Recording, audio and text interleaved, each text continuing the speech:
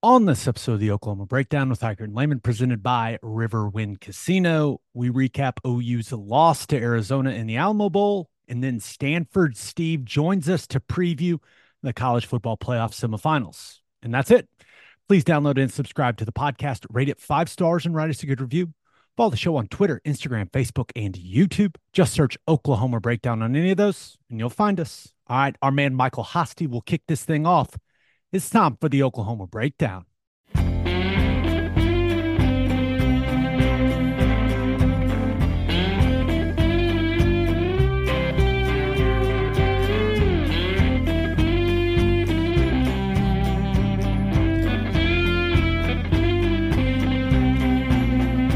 Well, it's Friday and we're getting tore up down to the river in the back of Fred's truck. Remember I asked you, you said it was all right. Go get juice down by the riverbed tonight. So it's late It's a beautiful Friday, December 29th, and you're listening to the Oklahoma Breakdown with Hiker and Layman, presented by Riverwind Casino. Riverwind is Oklahoma City's premier casino experience, and there's so many reasons why Riverwind is consistently voted OKC's #1 casino, but it all starts with their amazing variety of gaming thrills and excitement. Riverwind's beautiful award-winning environment plays host to more than 2,800 of the latest electronic games with a huge selection of table games, including blackjack match, roulette, and Teddy's favorite, craps.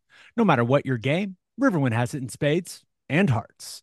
And to learn more about their gaming promotions and entertainment options in the month of December, all you got to do is visit riverwind.com. Riverwind Casino, simply the best. Now, we're recording this on Friday night. Please leave us a 5-star review and a nice comment. Oh boy, Ted. Interesting night in San Antonio, my friend. Yeah, very interesting. That was I don't know. It went from, I really the way the game started off, I wasn't too surprised with. I thought there was going to be like a quick burst of energy and emotion from Arizona, and we'd settle in and just kind of take over from that point. And I felt really strongly like that's what we were watching during the second and third quarter. And oh my goodness, I don't know if I've ever seen a game flip like that. I mean, that was pretty wild It in a bad. was it was an emotional roller coaster for you and I. I mean, my goodness. But let's do what we always do, man. Let's start on the defensive side of the ball. What'd you think? It's so weird to say this, but I thought the defense played good. You know, um, McMillan for them, he's incredible. He's coming off that huge performance against Arizona State. He came into the game with over 1,200, nearly 1,300 yards receiving, 10 touchdowns. He's 6'5". He can run. He's a good route runner. Kid's a star. I And Do you know, you agree? I thought he was the best player on the entire field. no doubt, Both teams, I thought he was the best player on the field. no doubt. Yeah, easily. Um, he's good. He's really good, and they do a great job highlighting him in their offense. They move him around. They put him in different spots, just to where they can manipulate some space on the defense and give him a little extra room to work. He can go deep. He can catch the short stuff. He's fast. He's really good. And he had some big numbers. But outside of that, when you consider that the offense turned the ball over 6 times, like all of that, I thought the defense did some really good stuff. Pressured the quarterback, stuffed the run. They didn't run the football at all on us. Now, we gave up some stuff in the passing game. Yes to McMillan, but just in general, like one of the things that we've got to continue to get better at, and I think this year was light years better than it's been in years past.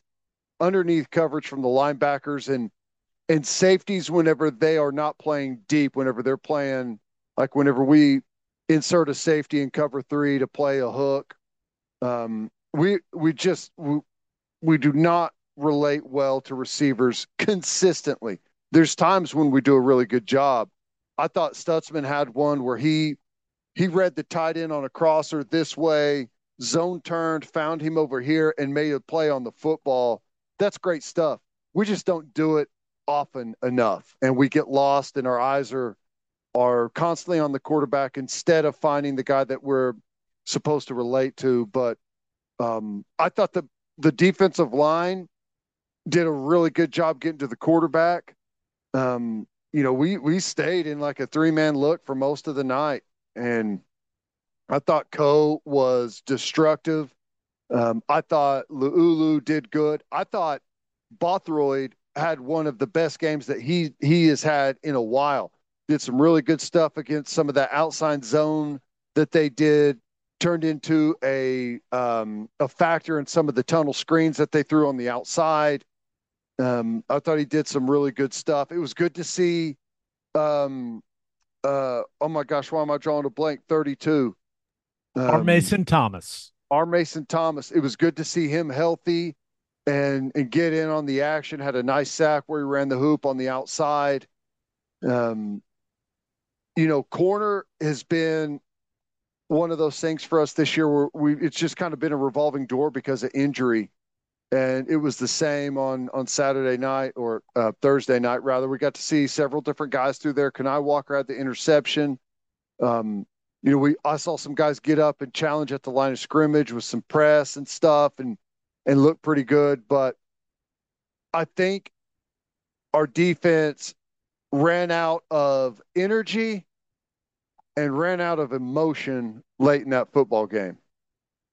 They kept, getting stops, forcing, big negative yardage plays that force Arizona to punt it. A couple of times they forced field goals on really tough situations, and it was just over and over and over, and felt like they finally their back was broken. They couldn't do it anymore, and the floodgates kind of opened up there. But it's an interesting football game to look at it and evaluate defensively because there was so much good in there.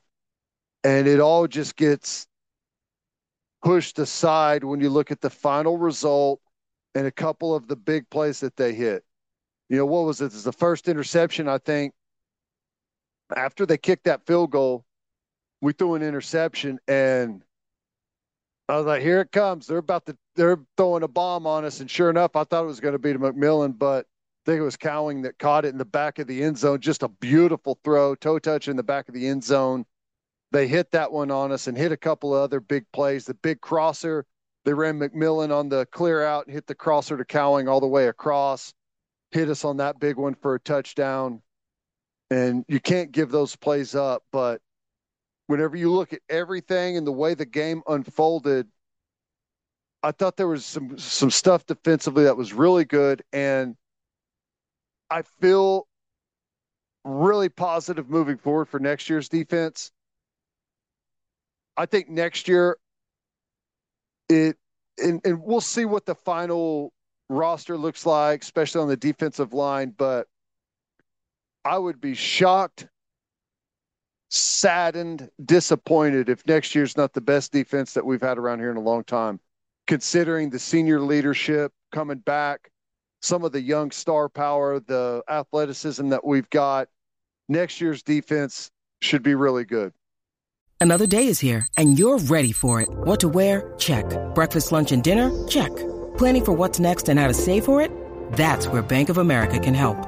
For your financial to-dos, Bank of America has experts ready to help get you closer to your goals. Get started at one of our local financial centers or 24/7 in our mobile banking app. Find a location near you at bankofamerica.com/talktous. What would you like the power to do? Mobile banking requires downloading the app and is only available for select devices. Message and data rates may apply. Bank of America NA, member FDIC.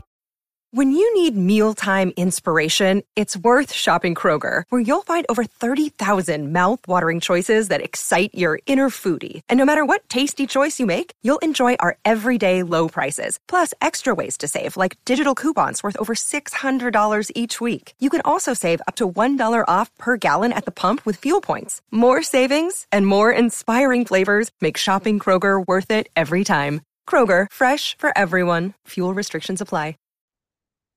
I thought they played the run really well.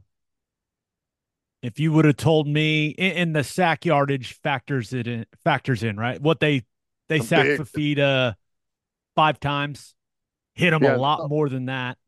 Yeah. And I think he ended up with like negative 35 yards rushing in the game. Yeah. As a team, because of the sack yardage, they ended up with 29 yards rushing. And now their running backs, which we liked all 3 of those backs coming into it, 27 yards rushing, 20 yards rushing, and 19 yards rushing. If you would have told me that's what they're going to get from their 3 backs, I would have said, does OU win by 10 or 21? Yeah. No. Unfortunately, in the 3 losses that the Sooners have had, we've had to come on here and say the exact same thing. Offense didn't hold up their end of the bargain. That's just, once again, I went back and watched the game. The defense played well enough to win, man. I'm with you. And that is, you finish the season 10-3. And if you listen to all 3 recap episodes after the losses, you're going to hear the same thing. Yeah. Thought the defense played pretty good. Offense didn't hold up their end of the bargain. That's how I saw it. Would we turn it over 12 times in our 3 losses? I was about to throw up on the sideline last night. I thought I was going to be physically ill. It's a tough watch. Now, I do want to say defensively, a couple of guys that I thought really stood out. How about Kip Lewis on that ankle coming back in and making some great plays? Whatever he had at halftime, I want some. I want that real bad. I don't know, because he was, for those of you that weren't there, I don't know what they showed on the broadcast. He could barely walk around once he hurt that ankle in the first half. And they were spatting it and respatting it, and he was trying everything, and he was kind of an emotional wreck on the sideline. You could just tell he was pissed. Man, he was pissed. He wanted to be out there. And at one point, I looked at him, I was like, dude, at some point, just go sit down. You're just causing yourself more harm than good. And then he comes jogging out of the locker room like nothing's wrong, with a pep in his step. He was the first one out at halftime and went over there behind the bench area and was jogging around trying to make sure it felt right. And he went out, made some big plays, a couple of big tackles for loss, a couple of just nice physical plays against the run. Thrilled about him. I thought Kendall Dolby had a really good night. Big factor, was a big factor blitzing, had a couple of pass breakups. I think he tipped that ball or broke up that ball that Kenai Walker ended up intercepting. Thought he was good. Thought he played fast, man. Yeah. I mean, Cowing, credit to Cowing and McMillan, those dudes can run. Mm-hmm. But I thought Kendall Dolby was, out of all the guys in the secondary, Kendall Dolby was the one that looked like he was playing at their speed, if that makes sense. Yeah, he was good. And I know we touched on these 2 guys a little bit, but I thought Isaiah Coe maybe played his best game of the season, maybe as a Sooner, how disruptive he was. And Bothroyd, I thought Bothroyd, even though his stat line may not be great, he played really well. He was a big factor. Coe took that small little center from Arizona straight backwards a couple times. And I don't know if he got credited for those sacks or not, but he should, because he was the reason that they happened. And then you mentioned Arizona had run that outside zone concept, and they get to it in a multitude of ways. They had run it with a lot of success. And the key to it on that front side is you got to dent the front side with your zone combinations on the front side. And Bothroyd was just taking that tackle and putting him in the backfield. And it just completely killed that concept for him multiple times. So I saw it the exact same way you did with Bothroyd. Yep. He was good. There was plenty of good stuff there. And again, I hate the way that the game ended and they just kind of ran out of steam. I mean, because they were rolling second, third quarter. It was like, oh, we're going to steamroll these guys. Fafita couldn't even. All he was worried about was what was happening with the offensive line. Eyes weren't downfield. He was as panicked and out of sorts as he was the entire year of anything that I watched.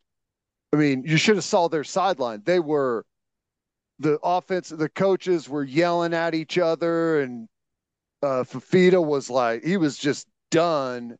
And, Coach Fish was over there trying to get him going and pleading with him on some stuff. And they were a mess on the sideline second, third quarter. And then, we know what happened. Yes, we do. Anything else? OU's defense. I'm proud of the way that these guys played this year. The end result wasn't everything that they wanted, wasn't everything that we wanted, but there was so much good in there throughout the season from a bunch of guys. And I know it's maybe not what everyone wants to hear right now, but I think the future is really bright for this defense. Agreed. All right, let's get to what we saw from OU's offense against Arizona's defense. But first, Love's Travel Stops is now offering a nationwide 10-cent per gallon discount on gas and auto diesel. Just download the Love's Connect app and scan your barcode at the prompt on screen and watch that price drop 10 cents per gallon. Across the country, the Love's Connect app unlocks exclusive deals can help any traveler plan their route or meal on the highway.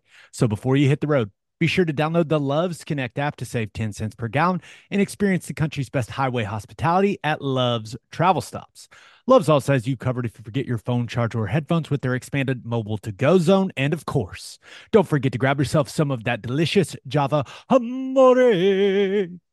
The Land Doctors have a 120-acre property for sale in East Norman, located just 10 minutes from campus. This completely wooded property sits at the intersection of East 120th Street and Tecumseh Road. If you're looking for a quiet place to go spend some time in the outdoors or a nice little hunting spot on the outskirts of town, this place is for you. There are also development and business opportunities with this property as well. Call Colton Cole to schedule a private showing at 405-615-7645 or shoot him an email at colton@landdoctors.com. And celebrate with a Schooner All-American Ale, the official craft beer of OU Athletics from Coop Ale Works. Named after the iconic Sooner schooner that races across Owen Field after an OU score, you can join in on the celebration with an ice-cold beer from Coop Ale Works. You can enjoy it at the Palace on the Prairie, at OU Athletics events, at the bar, at the tailgate, and in the comfort of your own home. For more information on Schooner All-American Ale, visit SchoonerAle.com. Must be 21 to purchase. Please drink responsibly. Schooner All-American Ale, the taste of game day. Oh boy.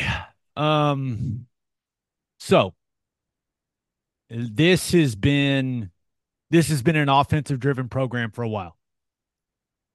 And now all three losses this season, I feel like we're on the offense. And you mentioned it, Ted. It's the same story in all those games. And this just took it to another level. Turnovers. Sticks. I don't even really know what to say about the turnover issue. But I know this. You're not beating anyone turning the ball over 6 times. The fact that this game was as close as it was just speaks to how well OU's defense played.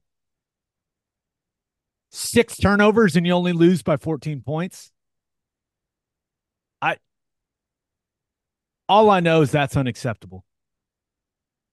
And the number one issue that I believe you and I have with running an offense that is an RPO driven offense is that the defense can dictate what you do. And that is exactly what Arizona did. I saw a lot of people, why aren't they running it on the first drive? Why would they come out and throw it? Because Jackson Arnold was doing what he's coached to do.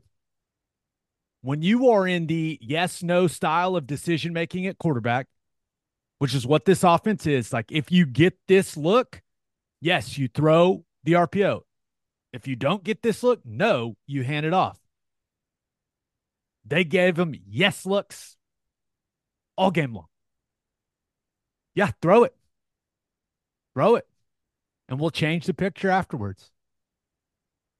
And a couple of times he threw it right to him.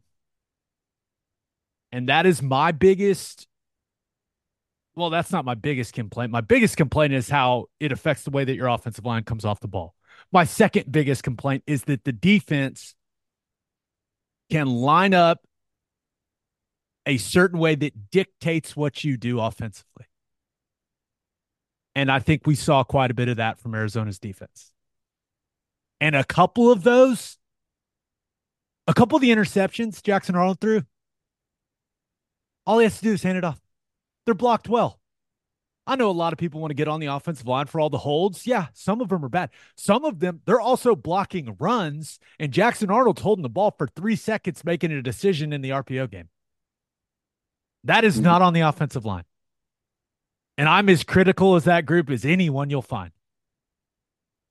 I don't know, man. A lot of it, I just went back and watched them. I hate that they were able to dictate what OU did as much as they did. But that is the 2023 Oklahoma offense. My hope is moving forward, they get away from quite a bit of that. That's my hope. Yeah. Yeah, me too. You got to credit Arizona for challenging. I mean, and this is nothing new. We've seen this over the last 2 years. Like, this is what teams ultimately want to do. They want to come up, play us in some tight man-to-man coverage, and see if you can win. See if you can win the one-on-ones, and see if you can make the throws. And especially with the young quarterback, like force him to throw it into some one-on-one coverage. You know, it's a good game plan, and ultimately it looked hairy there for a little while for them, like things were going to unravel, but they just kept playing, and we kept giving them the football. Oh, yeah. Let's just hit the position groups real quick. Jackson Arnold, if you would have told me he was going to throw for 361 yards before the game, I would have said, hey, call this Heisman statue guy. Tell him to get ready because it's coming. 361 yards. Now, of course, all the interceptions. But in shocking news, the game moved a little fast at times for a true freshman making his first start against a good football team. I mean, and let's start with the positive. He made some of the best throws we've seen all year. Live arm. He's got a good arm. The touchdown throw to Nick Anderson, where he's sprinting to his left, contorts his body back to the right. Now, that was a hell of a catch by Nick to drag both feet. That's a first round throw. That's what that is. And it was one of those moments where he makes that throw, and I'm standing around some of the coaches and some of the player personnel guys, and we all look at each other like, whoa, that was awesome. Mm-hmm. The long one to Brennan Thompson.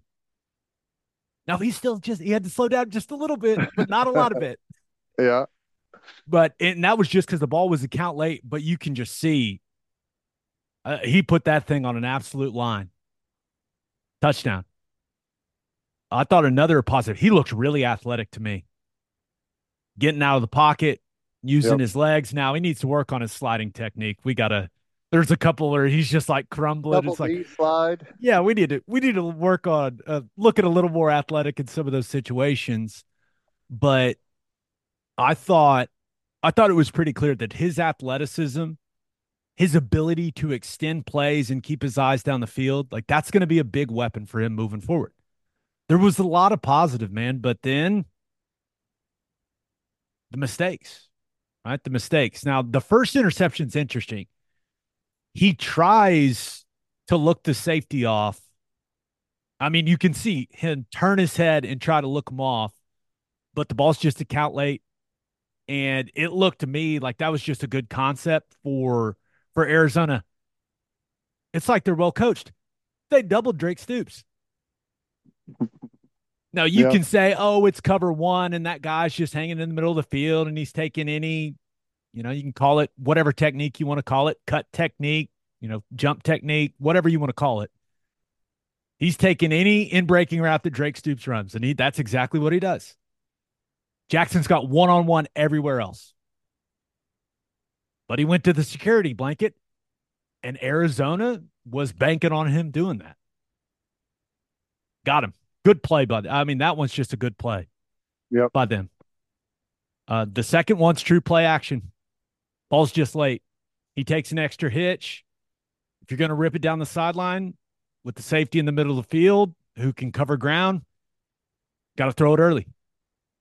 You got to sneak it in there. The third interception, hand the ball off. The picture's a little cloudy. I mean, he throws it right to the apex player, man. The guy doesn't move at all. The guy is standing exactly where I think it was Drake was running his route. You got to see that. If you're unsure, hand the ball off in the RPO game. But ultimately, I think it's going to be a really good learning experience for him. And it's the type of game that is going to lead to some serious growth for him. Because there's a lot of good. There's a lot of good. There's a lot to be excited about. And then, of course, the decision making, the processing, like everything's gotta speed up, gotta become more efficient, and that will come with more reps. Yeah, I agree. I think I don't come away from that game changing my opinion on Jackson Arnold at all. In fact, I think some of the stuff I saw reinforced what I hoped and think the future looks like for him. If you're going to stumble and take some hard lessons, do it in one like this at the end of the season when everything else has already really been decided. And I don't want to say it's a game that doesn't mean anything. Every game that you play in means something, but it's a good place to learn some hard lessons. And I think he'll grow, like you said, big growth opportunity from that. I'm with you. All right, Gavin Sawchuk, touchdown run was fantastic execution. They go tackle over, send Rouse over to play the right tight end spot. They run GT counter. They pull Schaefer. They pull Stogner from the backside. Good patience from Sawchuk. Just beautiful. Hits it when he sees it, just accelerates as fast as I've ever seen him accelerate through a hole in his career at OU. Just an awesome play. The 60-yard, it wasn't a touchdown, but the 60-yard run in the second quarter. As fast and as explosive as I've seen him look on tape. Just looked like he was hauling, man. Mm-hmm. And then he tweaks the hammy again. And credit to him for trying to battle through that. But it was clear once he tweaked that hammy, he kind of got in the open field and pulled up. Once he tweaked, he just wasn't the same guy the rest of the way. And the fact that they can't turn to Javonte Barnes, that they have to put a hurt Gavin Sawchuk out there. I don't know, man. I don't know what's happened to that guy. I don't know. He looked great last year at times. I mean, you go back to the bowl game, looked fantastic, but even throughout the season last year, they didn't get a lot of opportunities, but when he came in with juice. So when they ran it, when they handed the ball off, it was a little rough early, but what did Sawchuk average? Almost 9 yards a carry. And if you take away the 62-yarder He still averaged 5 a carry. So I don't know. Wide receivers, Drake Stoops. I don't know what else to say about that guy.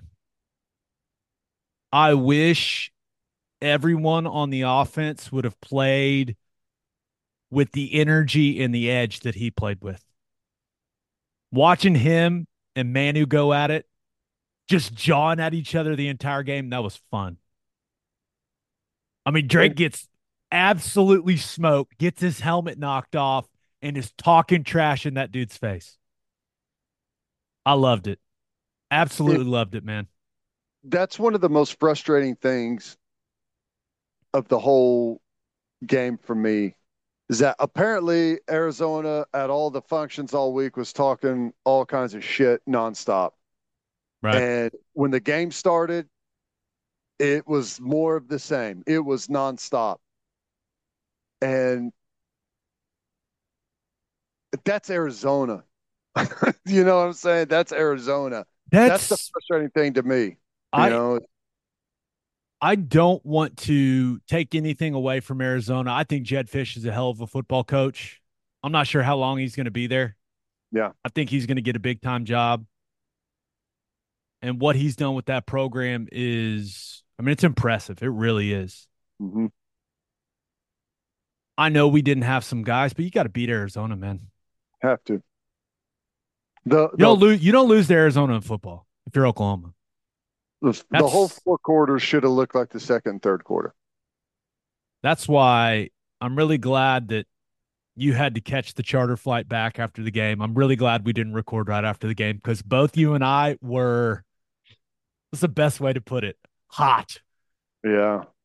It steaming was a little bit. yeah. But Mm. Drake Stoops, I don't know what else we could say. His effort on Farouk's second fumble, right, the one that gets returned for the touchdown, they ended up ruling it a fumble. Drake Stoops on that play, it's a microcosm of him as a football player. He's doing everything on the play. He goes in motion. He yo-yos back. They fake a handoff to him. He carries out the fake with intensity and speed. Ball goes to the other side of the field. Farouk, I get maybe the guy's helmet hits right on the ball. I don't know. Secure the football, man. But Drake Stoops sprints faster than anyone else who's running on the field and makes it interesting around the goal line. Like it's just another reason why I'm really going to miss that guy in an OU uniform. Yep. Farouk, I mean, the fumbles are absolute backbreakers.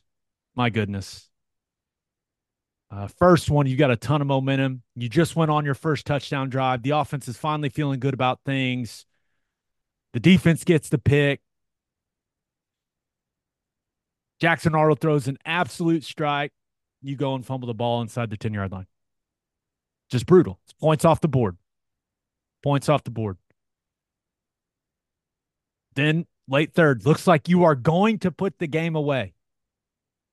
Another nice throw from Jackson Arnold to Farouk. He protects him, throws it to his back shoulder, away from the guy that's going to hit him, tries to protect him.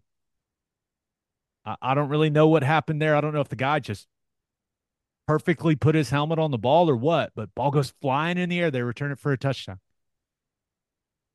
Completely changed the game from that point. It was all Arizona from that point. I don't know how else to put it, but Jalil Farouk's going to want to forget that game. He's going to forget the whole season. He had at least, but I can just remember off the top of my head, twice as many turnovers as he had touchdowns. He had 2 touchdowns on the entire season. Mm. I I would assume he'll be When our back next number one, season. yeah, when our number one guy went down to Texas, and like you got this big, vacuum of playmaking that needs to happen at the wide receiver spot. It's tough. Nick Anderson, some good things. The touchdown catch, my goodness, that was awesome. I really liked the little two-man tunnel screen concept they went with, Mm-hmm. and just a little exchange there, and he did something with it. I really like the wiggle he showed there. Like that was as sudden as he's looked. Like we knew he had long speed, good route running, but the suddenness he displayed there, that got me excited. Brennan Thompson, that dude can run.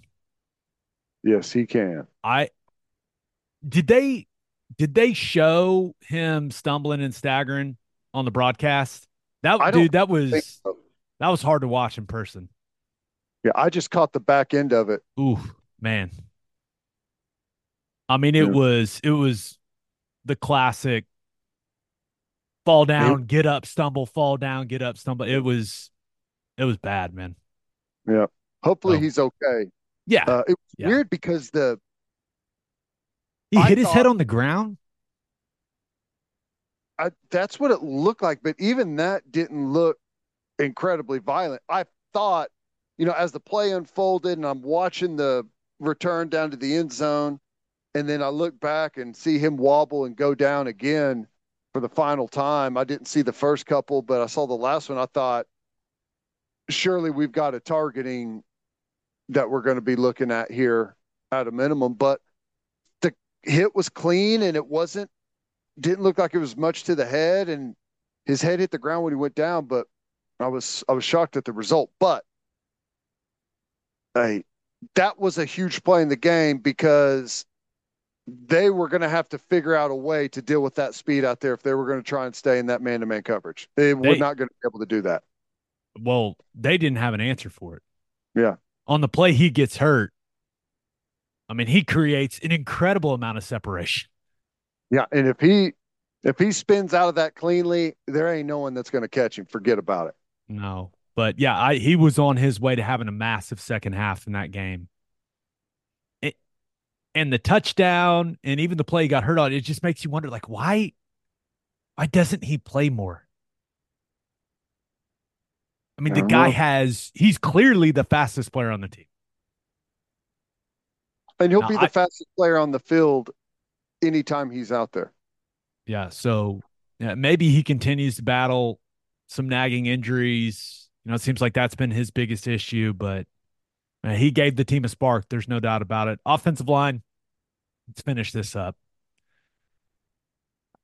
Just not good enough. The holding penalties were absolute killers. Now, I'm of the opinion that some of them, it's not on the offensive line. If you're going to throw the RPO, throw the damn football, okay? Because those guys are blocking run. They are blocking run. But so a little bad luck. You stop your feet, you get tired late, some lazy stuff late that was disappointing. I really don't have a ton of thoughts on what they did in the run game because they threw it on so many of the called RPOs. When they did hand it off, Sawchuk averaged 8.9 per carry. You remove the 62-yarder, then Sawchuk had 14 carries for 72 yards. That's over 5 a carry. So if you want to say they were god awful, okay, go ahead. I thought pass protection was pretty decent too. The holdings, yeah, some of them were absolute backbreakers, but I thought it felt to me like a lot of the holdings, especially late, ended up being just kind of a symptom of the way the game unfolded. You know yeah, what I'm saying? If you don't turn it over 6 times, they're not hanging on for dear life at the end of the game. I'm I'm with you. Like the one that Rouse gets. I mean, he's got his guy locked up for 4.5, 5 seconds. Then Jackson Arnold goes out to the left. His guy tries to break it. Like he's got him locked. That's not a bad play by him. It's not. You can't convince me that's a bad play by him. If you say that's a bad play, in my opinion, you're an idiot. But yeah, it was frustrating.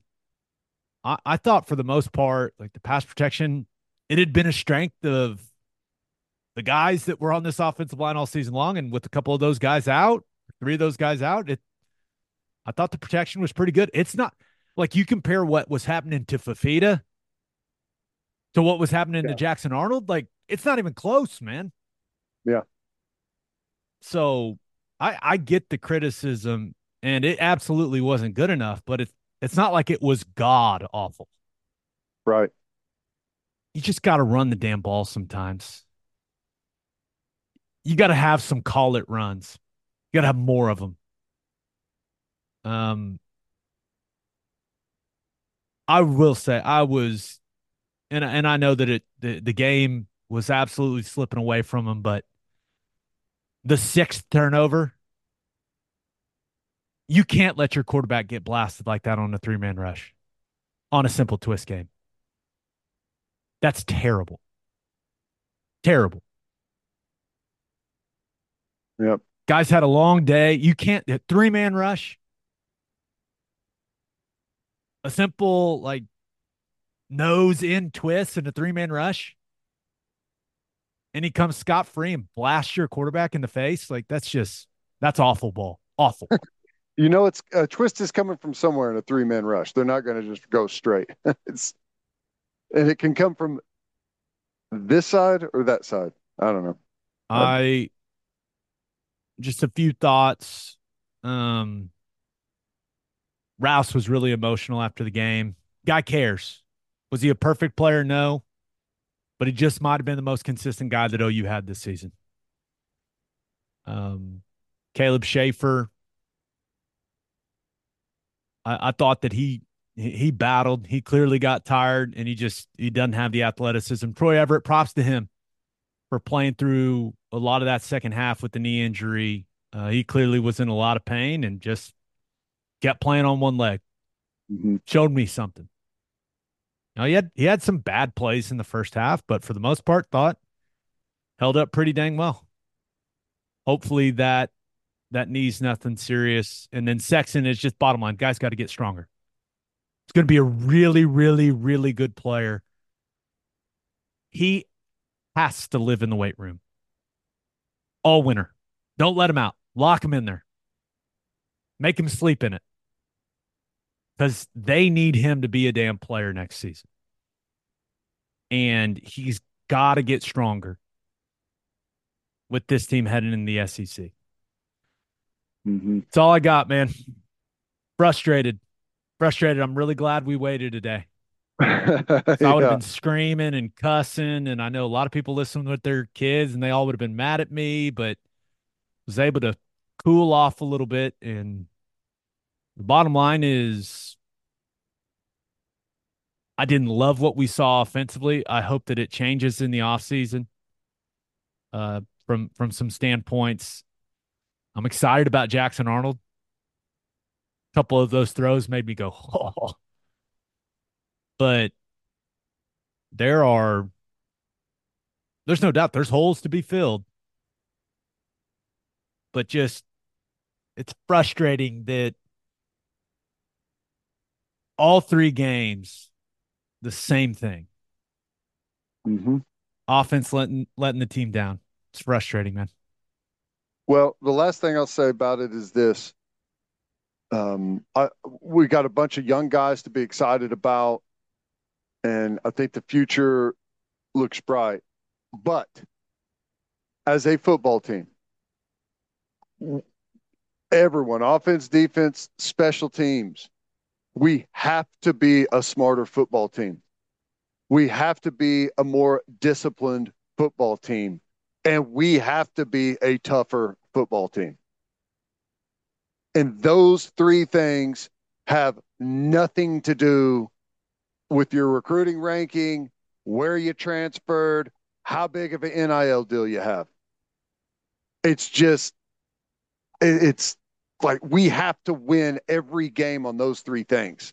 That's where we have to start.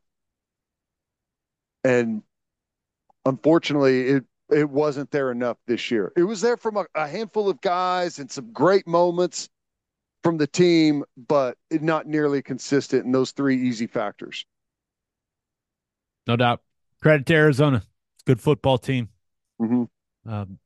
Nice end to a special season for that program.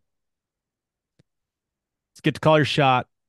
We asked you guys your number 1 takeaway from the loss. Dimitri Flowers chimes in and says Joe John Finley and Seth Luttrell coming out with a reverse followed by a shot play back to back out of the half has me very optimistic about the offense next year. I like it. Thanks, Dimitri. That makes me feel better. He's right, though. It was good. And what was Gavin Freeman doing? YOLO. Fair enough. It was a hell of a hurdle. I mean, there was people in the way, but it was a hell of a hurdle. I think really what it was is they were hiding the speed that they had out there on the field that they were about to go deep with. Get you enamored and forget about who you're about to cover. You know, with the reverse play, kind of scrambles the brain a little bit for a play, breaks some of your rules, and then, you know, hit the burner down the middle of the field.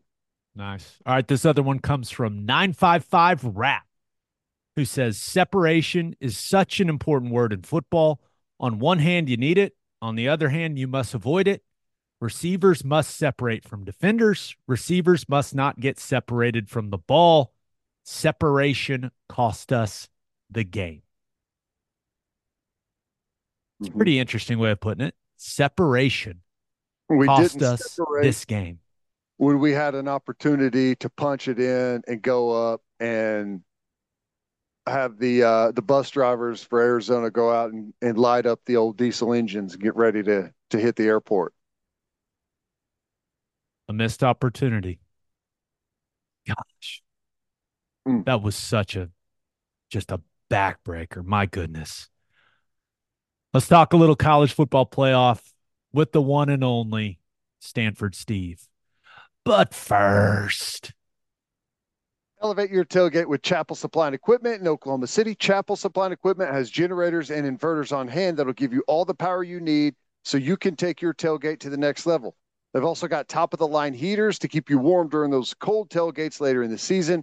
They're Oklahoma-owned and operated. Elevate your tailgate by calling 405-495-1722 or visit chapelsupply.com. That's CHAPPELL supply.com. And First Fidelity Bank knows how to keep fans like you happy. With more than 50 awards in the last 5 years, including Forbes Best in State Bank, the Oklahoma's Community Choice Awards, and the Journal Records Reader Rankings, it is clear that they're Oklahoma's #1 pick for quality banking. And you can find that level of outstanding service in everything FFB offers. Open an account at an award-winning bank today at ffb.com. First Fidelity Bank, we go where you go. Bishop McGuinness Catholic High School represents a tradition of educational excellence in Oklahoma City. Grounded in a faith-based education, Bishop McGuinness offers a college prep curriculum that includes 22 AP courses, participation in OSSAA athletics, and numerous clubs and organizations for students to join and grow. If you want to provide the best possible educational and spiritual development for your children, contact Bishop McGuinness Catholic High School or visit bmchs.org. Financial aid is available. And head to opolisclothing.com for our podcast merchandise and the best OU gear out there. That's OPOLIS clothing.com and use promo code TED, TED for 10% off. That's opolisclothing.com and use promo code TED for 10% off. Buttery soft and 10% off. Coming up, Stanford Steve, let's go. It is our pleasure to be joined by a man you can see on College Game Day. You may have heard of it. You can also see him on Sports Center. May have heard of it. Stanford Steve is in the house. What's going on, big guy? Gentlemen, happy holidays. Awesome to be back with you. We'll get into it, but the whirlwind of this season is definitely, it's sunk in. Now that we're in bowl season heavy duty, and but it's awesome to be on with you guys for sure. Yeah, it's crazy to take stock of a season where you got a team in the playoff whose coach was barely with them this year. You've got like transfer portal stuff going crazy right now. It's college football is as weird as it's ever been. No doubt, and like it's so good you pointed that out because I'm watching these games now, and. You know, Minnesota, that story's out. Like, I hope this kid plays well. They had to give him $30,000 to play quarterback because they didn't have another one because everybody left. And then the idea that you're in the portal, but you're going to play in the bowl game, I don't know how that resonates. I mean, guys, we grew up in the locker room. You know, like, what? I mean, bowl games were the best weeks of my college life. And now you have guys opting out to go in the portal and leave and not go to them. Then you have guys that are, I'll play, but I'm not going to be here after the game. Like, the whole mindset of this is totally weird. Weird. You said it. Just weird to me. But we do have plenty of teams with motivation. I look at a team like Missouri who took, over exceeded expectations, and now they get a chance to play Ohio State in a big time bowl game. Like, they're going to be, they're going to be ready. You obviously got two, incredible games for the playoff. So I'm really interested to see how these teams have handled the weeks after the season and now bowl games and moving forward, not knowing what rosters are and all that stuff. I definitely, we've got you on to preview the semifinals, but before we dive into both of those games, what has it been like, right? Part of college game day, right? You take over, you're there at the desk, you're on the set. Like, what has that change been like for you? Because now, I mean, you're on college game day every weekend. That's a big damn deal, man. Yeah, well, the turnover was something that I was expecting to be different. I'm a night guy, working with Scott at Sports Center. We're midnight Eastern, we're live every night. And then to turn around and be the morning guy. And it still sticks in my brain. The first week we're in Charlotte and everybody's like, oh, neutral crowd. It'll be fun. It'll be Charlotte. It'll be hot. And we literally were staying over across the street from our set. And I'm the new guy, so I got the early Sports Center hit at 7:30 in the morning.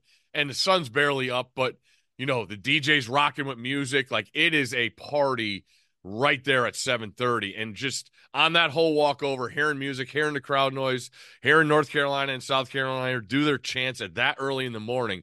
And then I'm getting mic'd up, and it's like, all right, you got to get ready to talk live on TV. Like, it was just a total 360 or 180 from what I'm accustomed to, as Scott and I are in a studio and no one's in there, and we're wondering if anybody's watching that show, to, hey, these people need you to perform right now. So the idea of going from a night guy to a morning guy was, I mean, that we hit that thing running quick. But the energy of that show, what it brings, along with the people at the set, the students, the fan bases, no matter what it is, they're there before we are. Seeing people, get in line in Seattle. We get done on Friday, with our College Football Live and different Sports Center tapings at, I think it was 4:00 local, and the line's already started. It's raining. Like, these kids are sleeping outside to get up, or I don't know if they got up, but they may have just stayed up, and we're on the air for game day. And, I'm out there at, I think, God, what time was that tape? 4:30 in the morning, to get that thing going. And it's rocking. I mean, there's not a place to stand on the quad. And again, it's misting. It's not great conditions. But to see that go out west, and feel that, Washington, I've always said, is the loudest place I ever played in. With all the science and the overhangs, and when Washington's rocking, they got it. And just to see it like that fan base is all the way in. And I've always thought the world of them. That Pacific Northwest, I saw with the Seahawks game a couple weeks ago, and I finally figured it out. Like, they don't care what the conditions are because they're so used to it. And I talk to people that go and play there, like even, guys in the Eagle side, they're wondering what gloves they're going to wear, long sleeves, or we're going to go, thermal underneath. Like, that whole week, all you're thinking about is, what am I going to wear for the game? And these people just show up in a t-shirt and then throw, a slicker on, and they're ready to go. So to see all of that in week after week after week, is been absolutely astounding.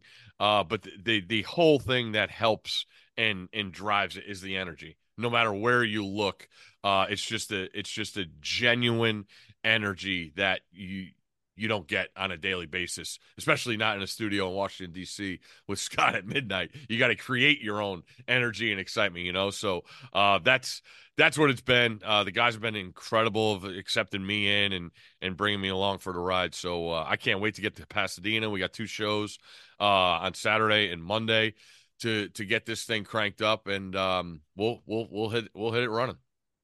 It looks like a well-oiled machine. Now, I know you're in the fire. There's chaos everywhere. There's crowd. Are there any behind the scenes things of total panic? Because whenever you guys are, it looks great. Everyone looks like they're right there in their element. But I gotta imagine every now and then behind the scenes, there's some stuff that's just going crazy. No doubt. And I think that has to do more with the truck, the production guys in the truck back there, where we don't hear it. They press a button to talk to us, but when we're not hearing it and we're on the air, whether it's breaking news and Thamel's got an injury going, or an interview, a live person's not ready to go, it's like, all right, keep going. But they do a great job. We do have a really structured deal. We start on Monday morning. We have a meeting on Zoom with everybody on it, and then we start getting ideas. Our features people are weeks ahead of us, looking at the schedule. Hey, we could be here, let's do this piece on so and so. So we do have a rundown that has structure in it. So based off of going in at 9 a.m., we know what we're doing. But yeah, I mean the way guys are sitting out on days of games and injuries day to day, or a home team that has an injury, you don't know until he does warm-ups. Like that stuff is full go. And that's why, I mean, Reese Davis, what he does with no prompter or, just his own self-written notes is still amazing to see in person, the way he could quarterback that thing when you got all us characters up there and, we're trying to figure out where we are, and he's just right there. That steady guy that keeps us in line and makes sure we're off the air when we're supposed to be. That gets a little chaotic too with the picks at the end. But no, there's a couple, I sit right in Herbie's line of vision. So there's a lot of, eyes opening at each other when something gets said in our ear, or somebody's not ready to go, or, somebody calls something on the show. But that's good. And yeah, it's a learning experience. I've worked with Scott for so long that we know each other inside and out. And that was my thing. Like, when am I going to chime in here? And Herbie's done a great job of bringing me in on certain conversations and get my opinion in there. So it's been a whirlwind, but I guess I keep going back, energy, but fun. I mean, there's nothing better than being up there and talking ball with the guys. It's the best thing we have. You've experienced a lot of great environments now in your career as a player, and now doing what you do. Ran into you on the sideline of the Cotton Bowl at OU, Texas this year. What do you think about that game, especially this one in particular? This was a great year to be there, right? Yeah. Fantastic finish, especially if you are Sooner alums like us. But what did you think of that entire experience? Well, I never got to check back with you. I needed to check your energy level after that game. You were that sideline was going, boy. Yeah. No, it's really cool. It was to be around 2 of them. That was my first one, the Cotton Bowl. I mean, the State Fair right there, that whole day before, leading up with people coming around, us going out and having fun, doing the different games and stuff. But to hear everybody say it's 50-50, is one thing. But then we're down there for the last hour. The field goal kick kid comes out in the middle of the warm-ups, and Sark's down there watching it. Venable's got his guys going. The alumni from both, Boz walking around doing his whole thing, and with his intimidation factor, where he just looks you in the eye and you're like, wow, that was my guy growing up, and here he is on the sideline getting his guys ready. But to hear about it being 50-50, but then to be in it. And here, I mean, no matter what happens, that stadium's rocking. And it's a lot like the SEC title game to be there this year for the first time with Alabama and Georgia and those brands that are up there with Texas and Oklahoma. But to hear, no matter what happens on a play, it's going to be loud. And then when the momentum swings in that Texas Oklahoma game, I mean, Dylan Gabriel, the way I believe he's still the only person. No, Wyoming had one guy run for 100, but to see him just say, "This is what I got to do to get my team to win," and take the ball and run for over 100 yards, that was incredible. To see that, and like again, the momentum swings, the band's going, the sidelines are just as intense as there is. Was really, really cool to see. And then to see, all right, we know the game was set up, whoever had the ball last, and then, all right, Oklahoma's got it. Here we go. And they go down and get the game-winning field goal, and to see that scene after it was really, really cool. Not often do we get there and the games live up to it, guys. You know, like we do this whole pregame the week up, game day the morning of, and then to get a game that lives up to the expectation was something that stood out for sure out of all the rest of them. No, you got a good close look at Texas, and they've made their first college football playoff. Texas, Washington. I think that's going to be a great game. Texas. I mean, both of these teams really battle tested. You got to see the OU Texas game, and obviously they went down to Tuscaloosa. What do you think, Texas, Washington? It looks like it's going to be a great one. Yeah, no doubt about it. I can't wait to see how this plays out because in my opinion, I think it's two of the six best play callers in the sport. When you look at Sark and Grubb, and when you look at Texas, seeing those guys, I mean, being on the field, you said it in Tuscaloosa, watching that D line warm up, I'm like, oh my God, like that, it's just war daddies. The size, the speed, and the effect they have on the game. And that's why I always say you need to be a great team in college football. Your defensive line and your O-line have to travel. They have to travel and play. Those are the things that you don't see a lot when teams go on the road. Those teams, if they have a weakness, they get exposed. And to see Texas dictate tempo, whatever you wanted in Tuscaloosa was really eye-opening. But when you look at the matchup, I look at Washington as a team that's finally healthy. They ran a gauntlet of a schedule. When you look at those teams, you go to USC, you still got to deal with Caleb Williams.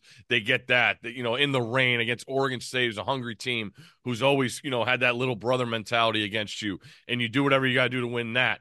You win your rivalry game. And then to go and win the Pac-12 championship as an underdog against a team no one thought you were going to beat for a second time. I think it was just a tribute to them, but I think the health of them was huge. When you look at the receivers, they got 3 NFL guys, and Penix has been good. That offensive line, the history of the Joe Moore Award in the playoff has not been good, but I will take my shot with this Washington team because I do believe in what they are. There's a real continuity with that, and I look at diving in. 3 of the 4 teams, the offense coordinators are O-line coaches. That's a cool thing to see. I know Sark calls the plays, but Flood is the OC there at Texas.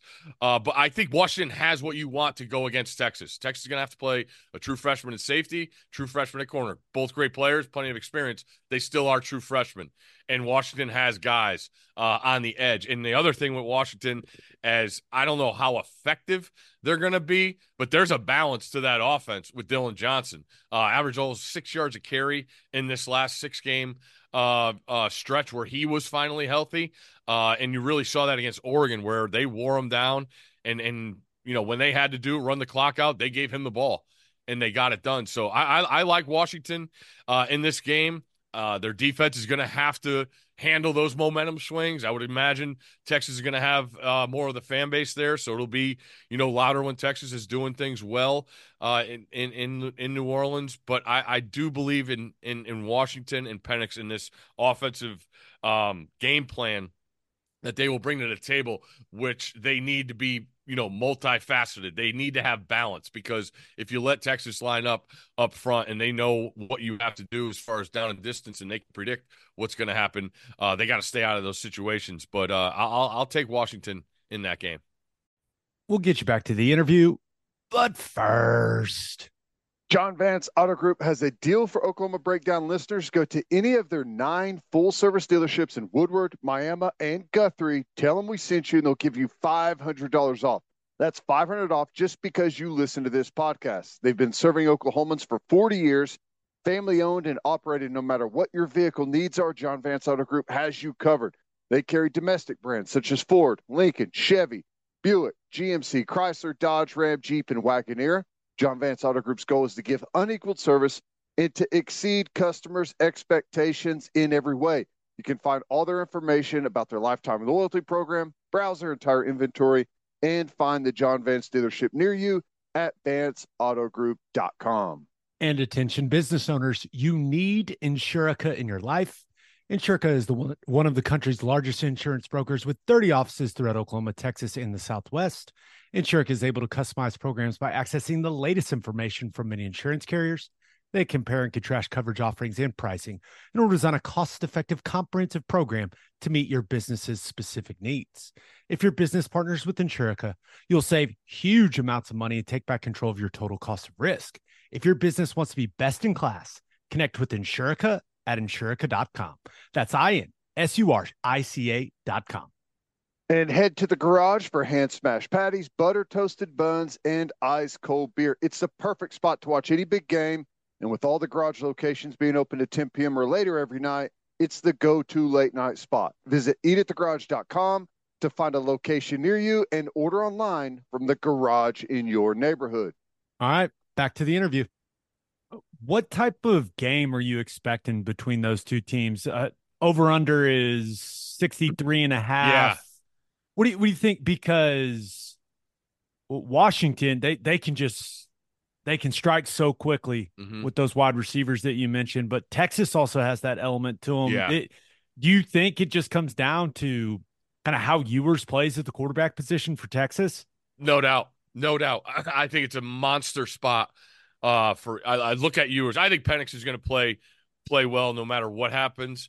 We've seen him in circumstances like this, but with Texas, Ewers, missing some time, didn't get the full slate. So when it comes to postseason awards, he's not up there. But when you look at arm talent, game plan, balance of offense, I know they lost a running back, but they have guys. Sark has done a great job recruiting. They have two guys that come in and they don't lose a beat with that. But I look at Ewers with that combination of the offensive line.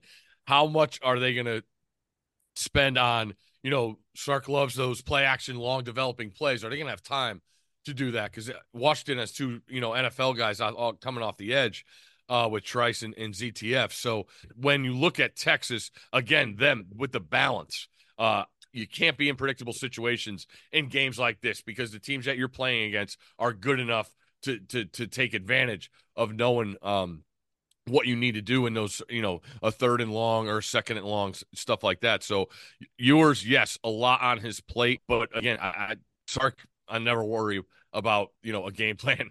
But I feel like Washington has a couple more playmakers, and that is the difference. I mean, it's definitely going to be more high scoring than the other game. When you look at what those two teams bring to the table as far as the defensive mindset. So, yeah, I mean, being at both Washington and Oregon games, 36-33, both games into 30, I could see that. I wouldn't be surprised if somebody scores 40 in one of those games. But, again, the momentum swings and being able to handle that, I feel like Washington's been tested more than Texas, and that's another reason I like them. What do you think about the quarterback battle? I've taken some heat for it, whatever, but I just think Quinn Ewers is okay. I think he's got a really good play caller. I think he's got a great group of skill position players around him. He'll make some nice throws every now and then when things are on schedule. But outside of that, I just think he's okay. I think Penix is excellent. Am I crazy that I think that there's a pretty large discrepancy between the quarterbacks, that Washington is quite a bit better, and ultimately that's maybe oversimplifying, but that could be the difference in the game? I feel the same way. Like I said, I think we were talking to Scott on the plane the other day. Who would you rather have, Penix or Ewers? And it wasn't even close. We both said Penix. But I will say, with this time in prep, Ewers is going to be set up to be successful. Now, when you get on the stage, what do you do? You got all the prep. You had plenty of practice. You watched every single game of them this season on tape. What do you do in these circumstances? Early on in a third down, do you take a chance and try to get a ball? I mean, he knows how strong his arm is. We know how strong it is. Does he gamble and take that chance to get a ball in there on a third down, or does he throw it away and play field position early on when teams are still trying to feel each other out? That's what I want to see on Ewers, because we haven't really seen it. The Big 12 game, the title game, they did whatever they wanted against Oklahoma State. You don't really get to factor that in. But when you look at the games that, they build up big leads, and then they've held on. When you look at, some of those games late, whether it's going to Ames, I'm trying to think who else came back against even the Houston game was weird. And I believe that's the game he got hurt too.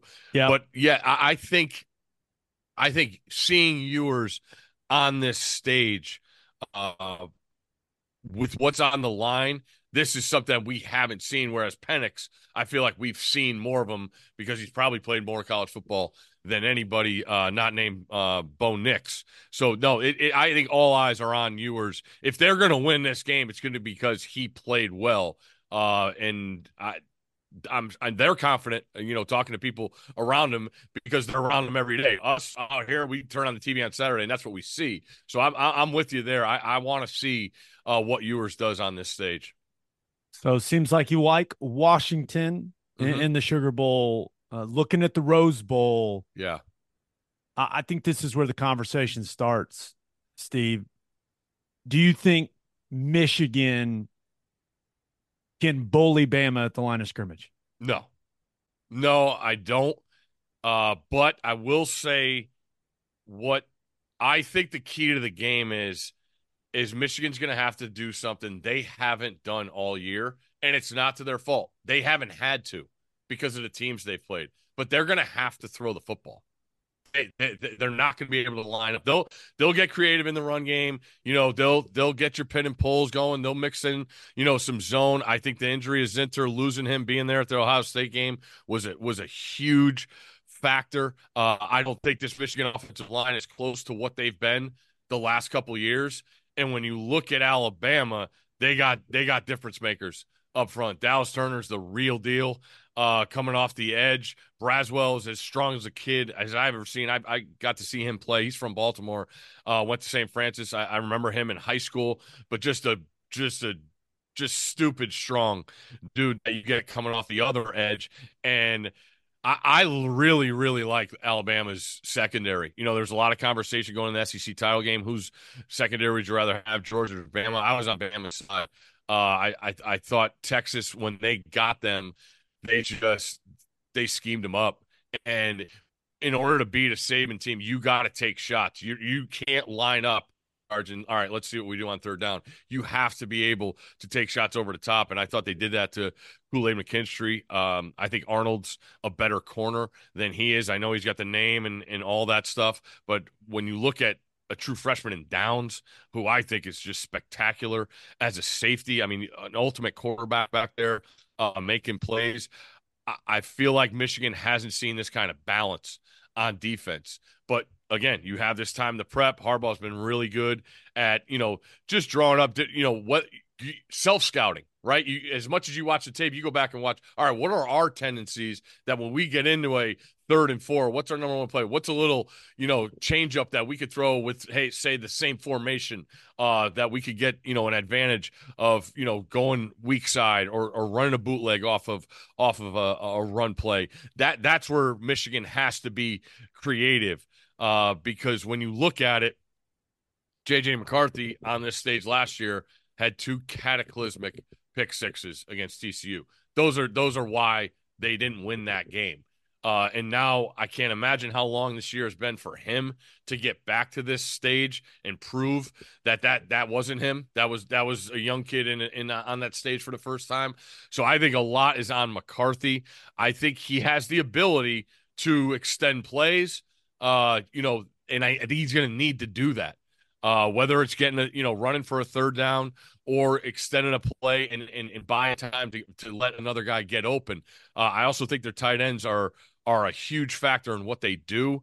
And I look for against Ohio State, they got those guys loose for some huge third downs where we hadn't seen it all year because they were able to run the football. So I think getting creative in the run game and using the tight ends in the pass game where they could slip guys out when it looks like it's a run are going to be huge factors for Michigan to have success on offense.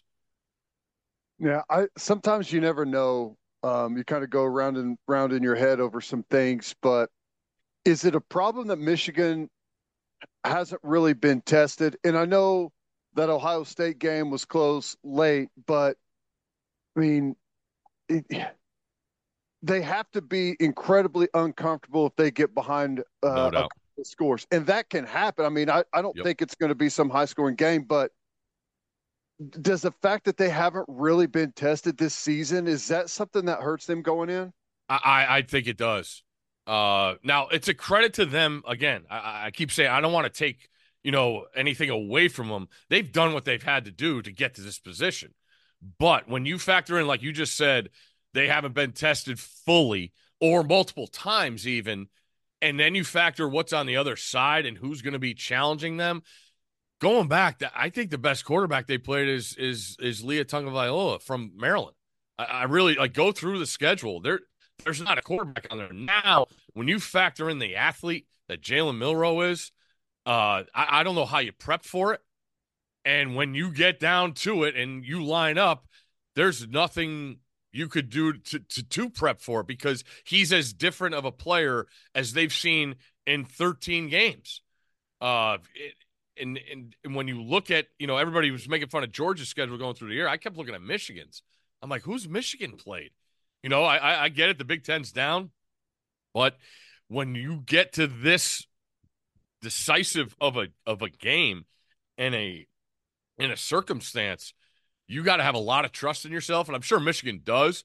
But what's your plan B when what you've done doesn't work? And that's what I wonder about in the bowl pro. Like, all right, hey, how do we create for this situation? Because when you line up and it's a third down and that quarterback can run as well as anyone on the field, and it's a big time situation in the game, I don't know how you go about that. Do you account for more guys? Because then they have guys that could get open on the back end. And I think what's different about him is he throws a great deep ball. It's probably the best ball he throws. So I think Tommy Rees has done a great job in developing him and, being there, after the Texas game. I mean, he didn't play well, the bench, whatever, all that thing played out.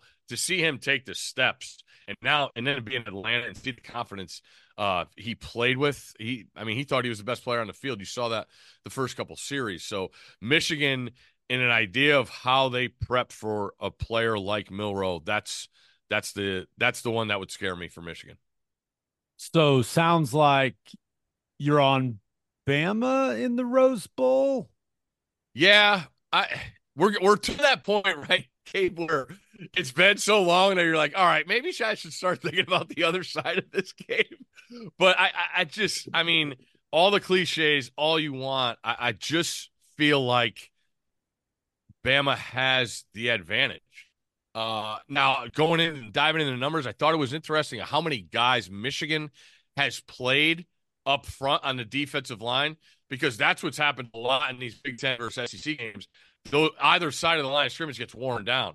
Michigan should not get worn down on the defensive side. I do expect their defensive line to play well against that offensive line of Bama, but can they do it for a whole 60 minutes? Because they haven't had to. That's where you start seeing the difference. That's where the SEC schools with their depth have made a difference in the playoff games playing against these other conferences. So, yeah, Michigan being favored still puzzling to me. I would make the game a pick'em. I really would. I think that Michigan does bring to the table, like I said, with that defensive side of the ball, a different type of Big Ten team we've seen. And, last year means nothing, but Ohio State played their best game of the season and lost to Georgia. I mean, C.J. Stroud was absolutely incredible in that game. And you go back and you look at the NFL guys Georgia had, and you see how well Ohio State plays. Then they lose Harrison, and it's just you being in that building, you just feel the air coming out of the ball as the fourth quarter goes on because of Georgia and all their players they had. So Michigan playing with a lead would be huge. if they can hang around, and they're going to need at least stay one possession. If this gets to double possessions, or double digits score, I think Michigan's in trouble because, again, it gets back into the defense knowing what you want to do because you're down and you're trailing and you're going to want to throw the ball more, and that's not your strength. So I think Michigan playing with a lead would be huge, but I still think the athleticism of Alabama and their difference makers they have on both sides of the ball is the difference in the game. Yeah. Well, I don't know that it matters necessarily, but is because I think all of the matchups could be great for the national championship. Is there one that you would prefer to see the two teams in the title game for, I don't know, storylines, whatever reason? Is there a championship game that you would like to see? Well, I'll be selfish here. I bet the matchup of Alabama and Washington for plus 650. So I would really like to see that matchup. No, I don't think so. I mean, obviously everybody's calling for the Texas Bama rematch, which would be great in Houston and knowing the proximity of those schools.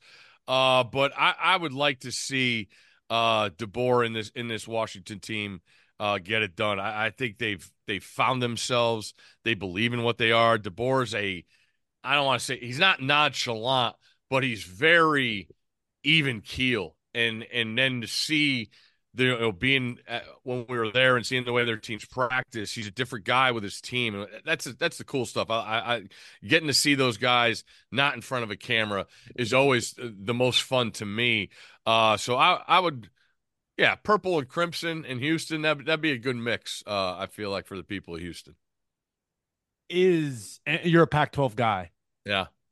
and is there a part of you that's like, hey, the Pac-12's going away. I would like to see Washington to get to play for it all. And then does it also make you angry? No, it sucks, Gabe. Yeah. It really does, man. I hear you, man.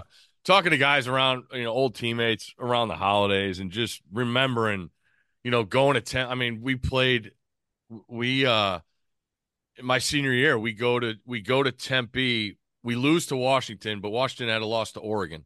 So we got one loss. We need Washington to lose again. And we go to Tempe. Todd Heap's playing for Arizona State. And we know if we go there and win, UCLA beat Washington earlier in the day. They wouldn't say the score in the stadium. And, like, all our older players are coming up like, hey, Washington lost. I'm like, get the hell out of here. Like, and then, that flight home knowing we had to beat Cal in order to go to the Rose Bowl, and that was going to be our last game. Like, that's the stuff. Like, I just remember every conversation, that plane ride home, the hotels we stayed at, going to the Rose Bowl for 2 weeks and just living a dream. I said it earlier, bowl games were my favorite part of college. Everybody there. You don't have to worry about class or school. Everybody, hanging out, where are we going to dinner, things like that. Going to Corvallis, Oregon, and hearing those people yell at and call us smart kids. Like, that's the stuff that it just sucks. Yeah, it sucks thinking about it. And this is what, like, about the playoff with the, whatever, Alabama, Florida State thing, whatever people have said. This is what we were supposed to have for 10 years. There's only 4 spots. There's 5 Power 5 conferences.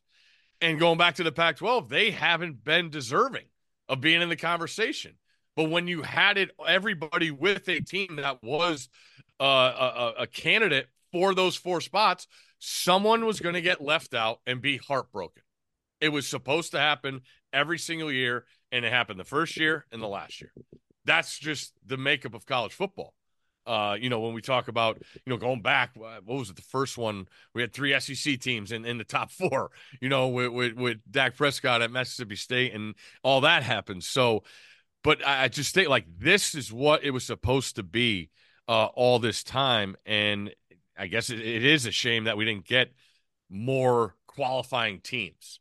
The Pac-12 beat up on themselves, and then out of conference, they didn't play well. And, the Big 12 had some down years with that. And then, they always had a good team, but you weren't sure how good they were because the rest of the conference was down, and the coaching changeovers, all that factored into it. But it's just, like I've said for 4 weeks, There's only 4 spots and there's 5 Power 5 conferences. Someone was going to get left out. So, yeah, in a way, I would like to see the Pac-12 be there in that last stage. This is the last one I got for you, man. You have always been more than willing to share your picks, whether that's TV, podcasts. You've always put them out there.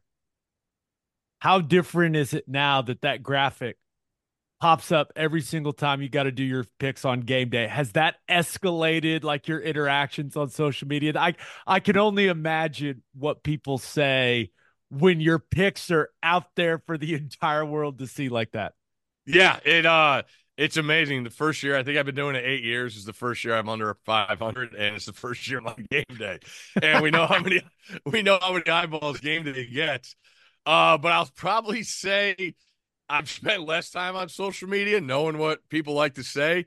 I mean, it's just gambling Twitter is so amazing to me because it's everybody could pile on the loser after the fact, right? Like, I'll make picks in the 9 o'clock hour, and I won't hear a word until that pick is lost and the game goes final. Like, you had 6 hours to make a comment, but now you wanted to see how it played out. And then it's funny, the other night, like, I'm doing these things for ESPN Bet, and I give out Georgia Tech. I'm like, I really like Georgia Tech. They're an underdog. I would take them plus the points. I'd take a money line, whatever. I send it out. Not a word. Not a word. It wins. Not one. Hey, nice pick. Not one. It's just amazing to me how much people just want to pounce on it. And it's fun. I wish I could be better. And I'll always say, as Scott does, they're free. We're not charging you for them. It's something that we like to have some fun with. And it did go accordingly. I mean, I ended up doing 4 picks, I think, for the last, 7 or 8 or 9 weeks. And the amount of times I went 2-2, it was just, I couldn't get into that under 500. I think I went like 6 straight weeks of being 2-2. So it was, we got a taste of social media reality. And there's not a lot of good stuff out there. So I will warn you guys, if you are thinking about doing that, just be ready to hear nothing good and only the bad. But I do appreciate everybody listening and watching. You're the man. It's always fun catching up, man. Hopefully we'll get to see you on an SEC sideline or two next year. Though you making the trip, though you making the change should be interesting, man. You're the best. You're killing it. Appreciate the time.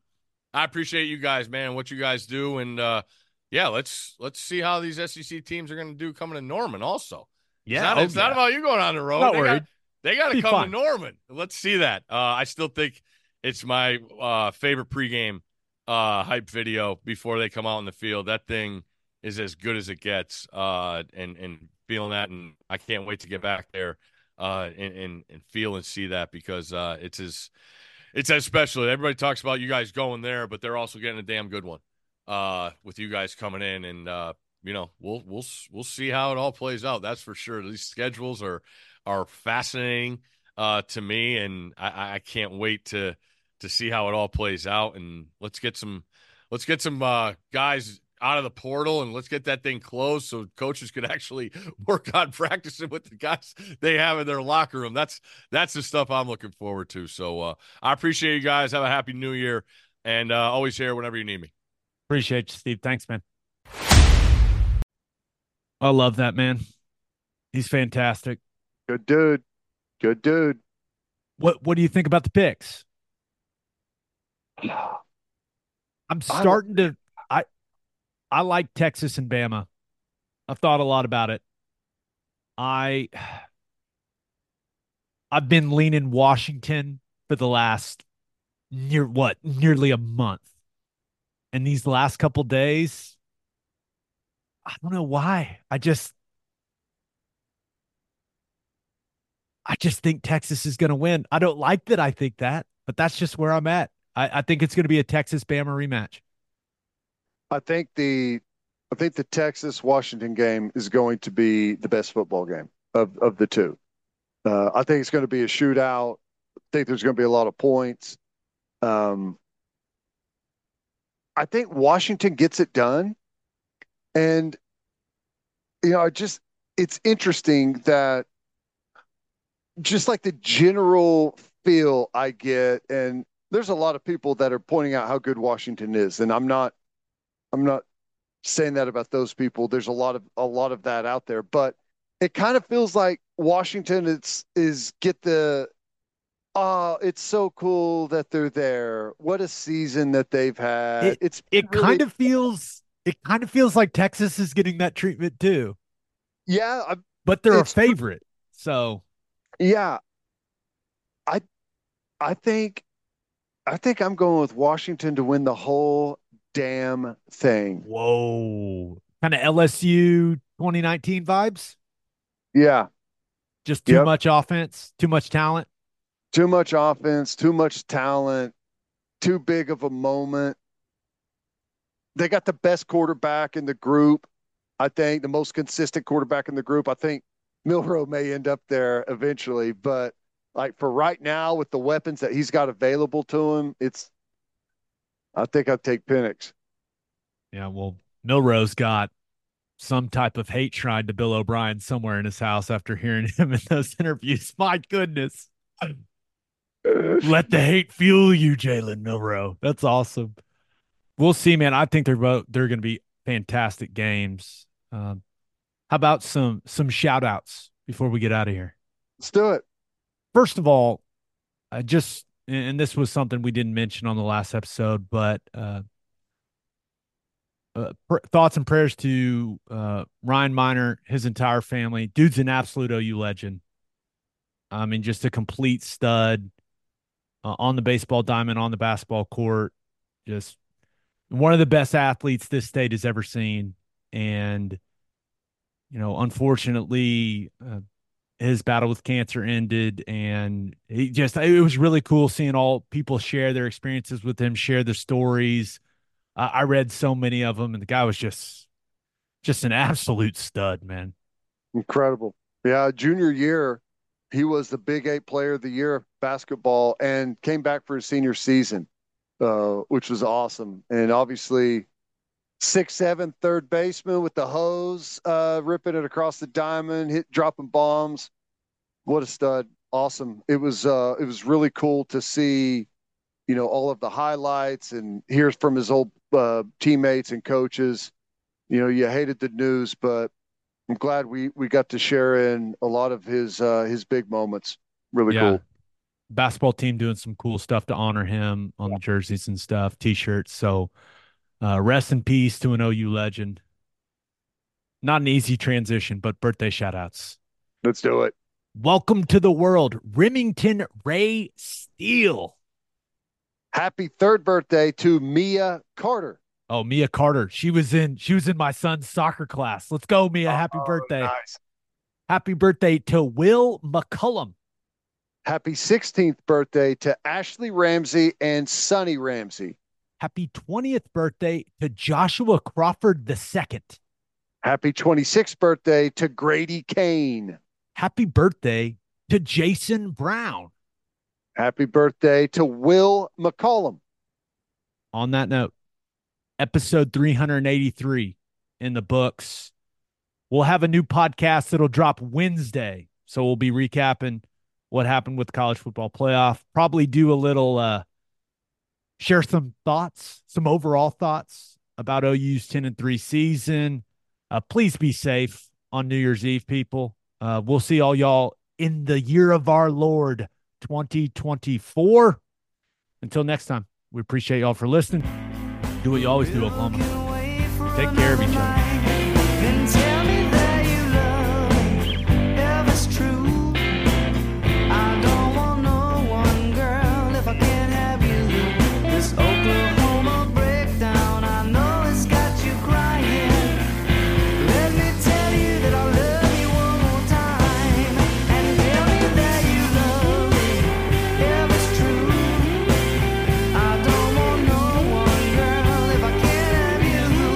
Oklahoma